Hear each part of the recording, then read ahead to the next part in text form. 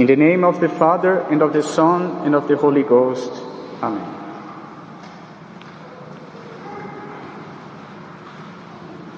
Dear brethren, for the past 50 years, we have been witnessing the fruits of Vatican II. Careless liturgies, convents closed, seminaries empty, children and adults who do not know their faith anymore, churches being closed because there are no faithful. If it is the springtime of the church, I don't want to see how the winter will look like.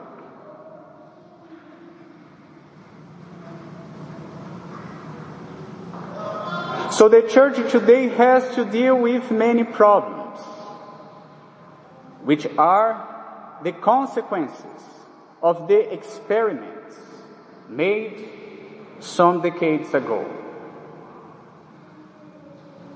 And one of the most difficult problems that the church has to face today is, without any doubt, the lack of priestly vocations.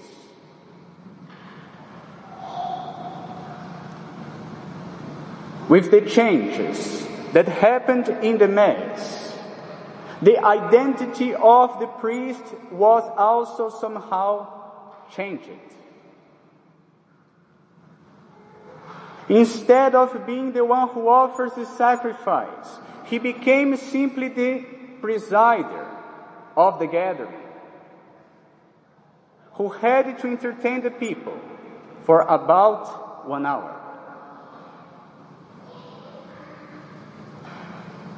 It's not so astonishing that many priests left the priesthood right after Vatican II. They didn't know anymore who they were.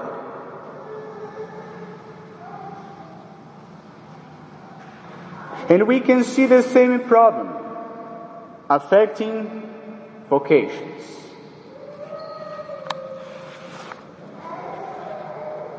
In many dioceses, there are no vocations. In many churches, there are no priests anymore. And this is very painful for the church, because without the priests, she cannot feed the faithful with the sacraments. And this is a real problem. A problem that calls for a solution.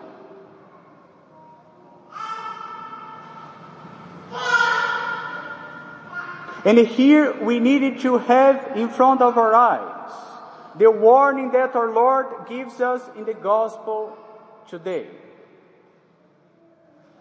Beware of false prophets. Because the false prophets will try to offer solutions, false solutions, for the problems of our times.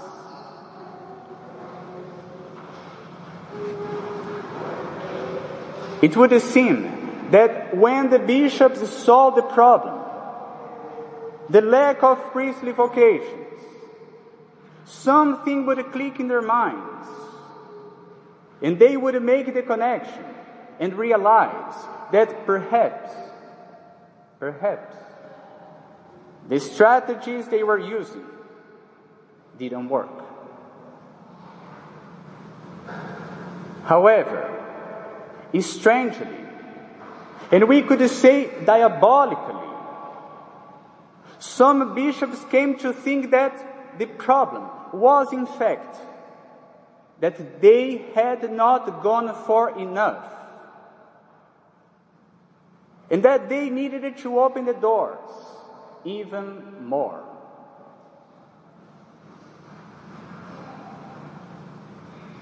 And from this way of thinking comes two false solutions for the lack of priestly vocations.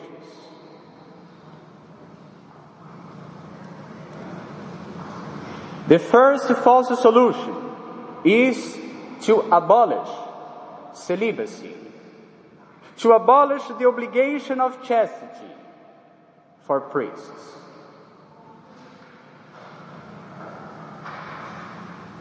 The false prophets claim that priestly celibacy is simply a discipline of the church, some kind of legal requirement that could disappear without any great difficulty.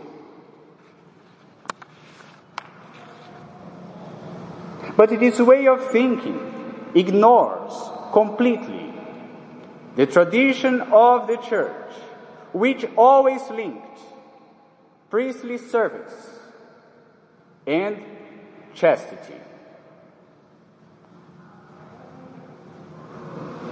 But I can hear them saying, don't you know that in the history of the church there were priests and bishops who were married?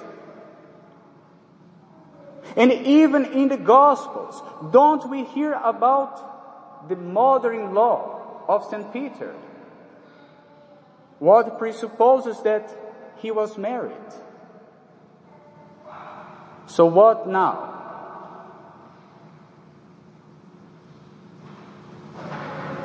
My brethren, we know that there were priests and bishops who were married. And St. Peter himself was married. And this is not a problem. Why? Because we have to point out that even though they were married, they didn't continue to live as husband and wife.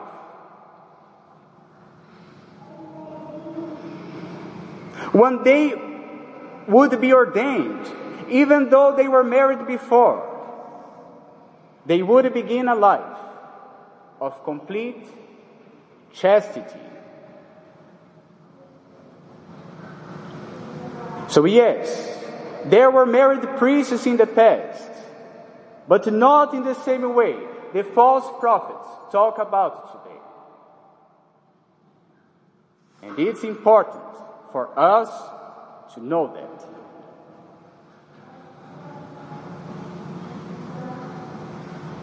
It is true that in the East, priests can use of the marital rights.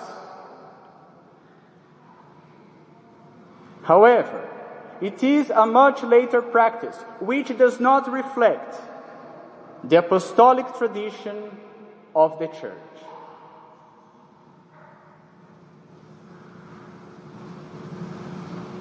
Their bishops, however, are required to observe perfect chastity,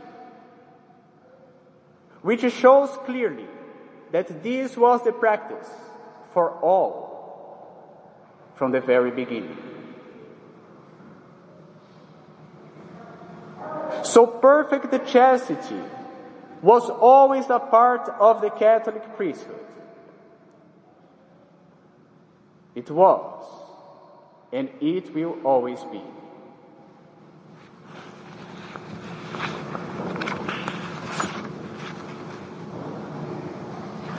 The second false solution for the lack of priestly vocations is even worse.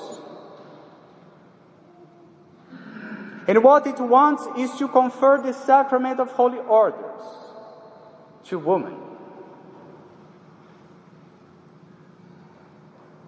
The false prophets claim that there is no reason why the sacrament of orders could not be given to a woman. And again, they say that this is a simple discipline of the Church, which could easily be changed.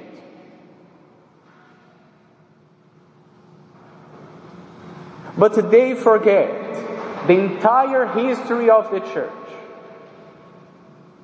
It was never known that a woman had been ordained. And not because the church simply didn't want it, but above all because our Lord didn't intend things to be that way.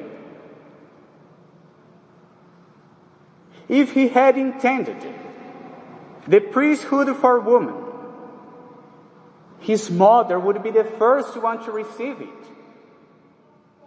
But that was not his intention.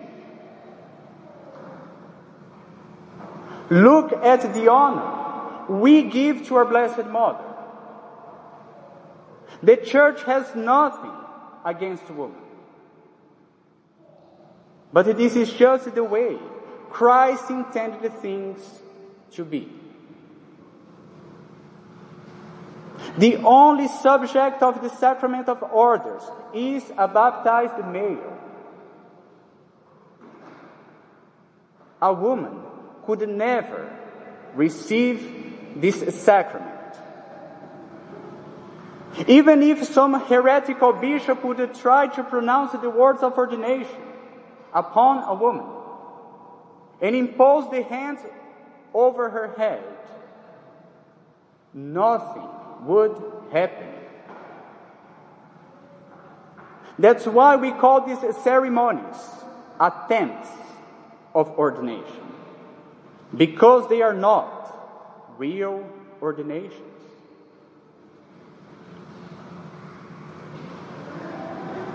It is true that in the past there were what we call deaconesses. But they were not like female deacons. They had a very specific role to help during the baptism of a woman. Not to do the baptism, but to help during the baptism of a woman. And also to help the widows. And that was all. They never received any power to preach or to administer the sacraments. And it's very important to know this. The sacrament of holy orders is reserved to men by divine will, and this cannot be changed.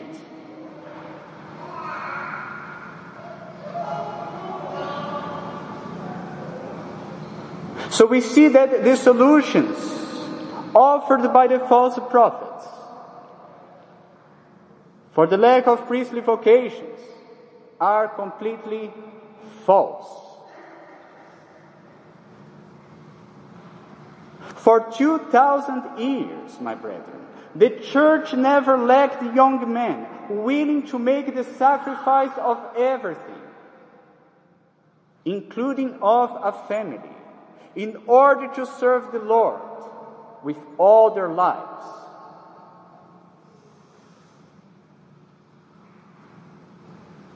Every year, the entire church would consecrate 12 days to fasting and prayer, begging God for priestly vocations. These days are known as Amber Days. And vocations never lacked to the church.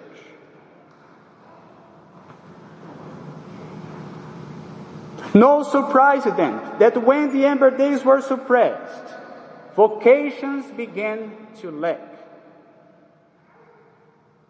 I would not call it a coincidence.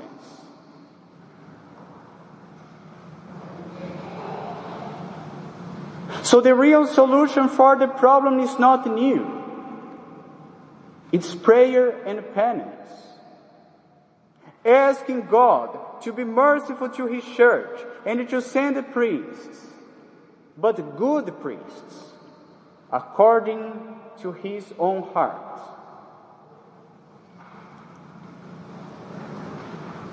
And an important part of this solution is to restore the traditional liturgy of the Church.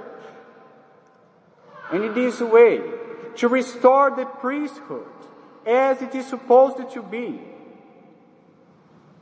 The priest as a man of God. The priest as a man of prayer. The priest as a man of the altar.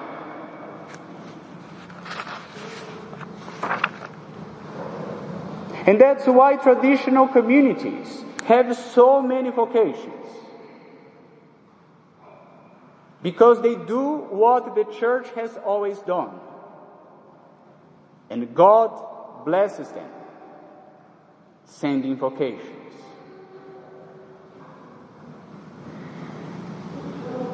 So let us not be deceived by the voice of the false prophets of our times, who want to corrupt the Church with their false solutions.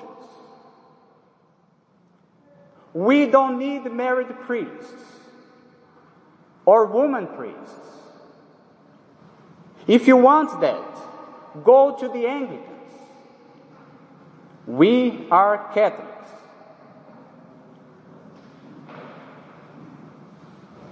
What we need is to pray and beg God to send us good priests.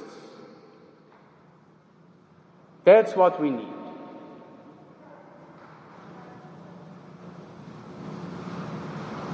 Fast and prayer and the traditional Mass. This is the recipe for success. Amen. In the name of the Father, and of the Son, and of the Holy Ghost. Amen.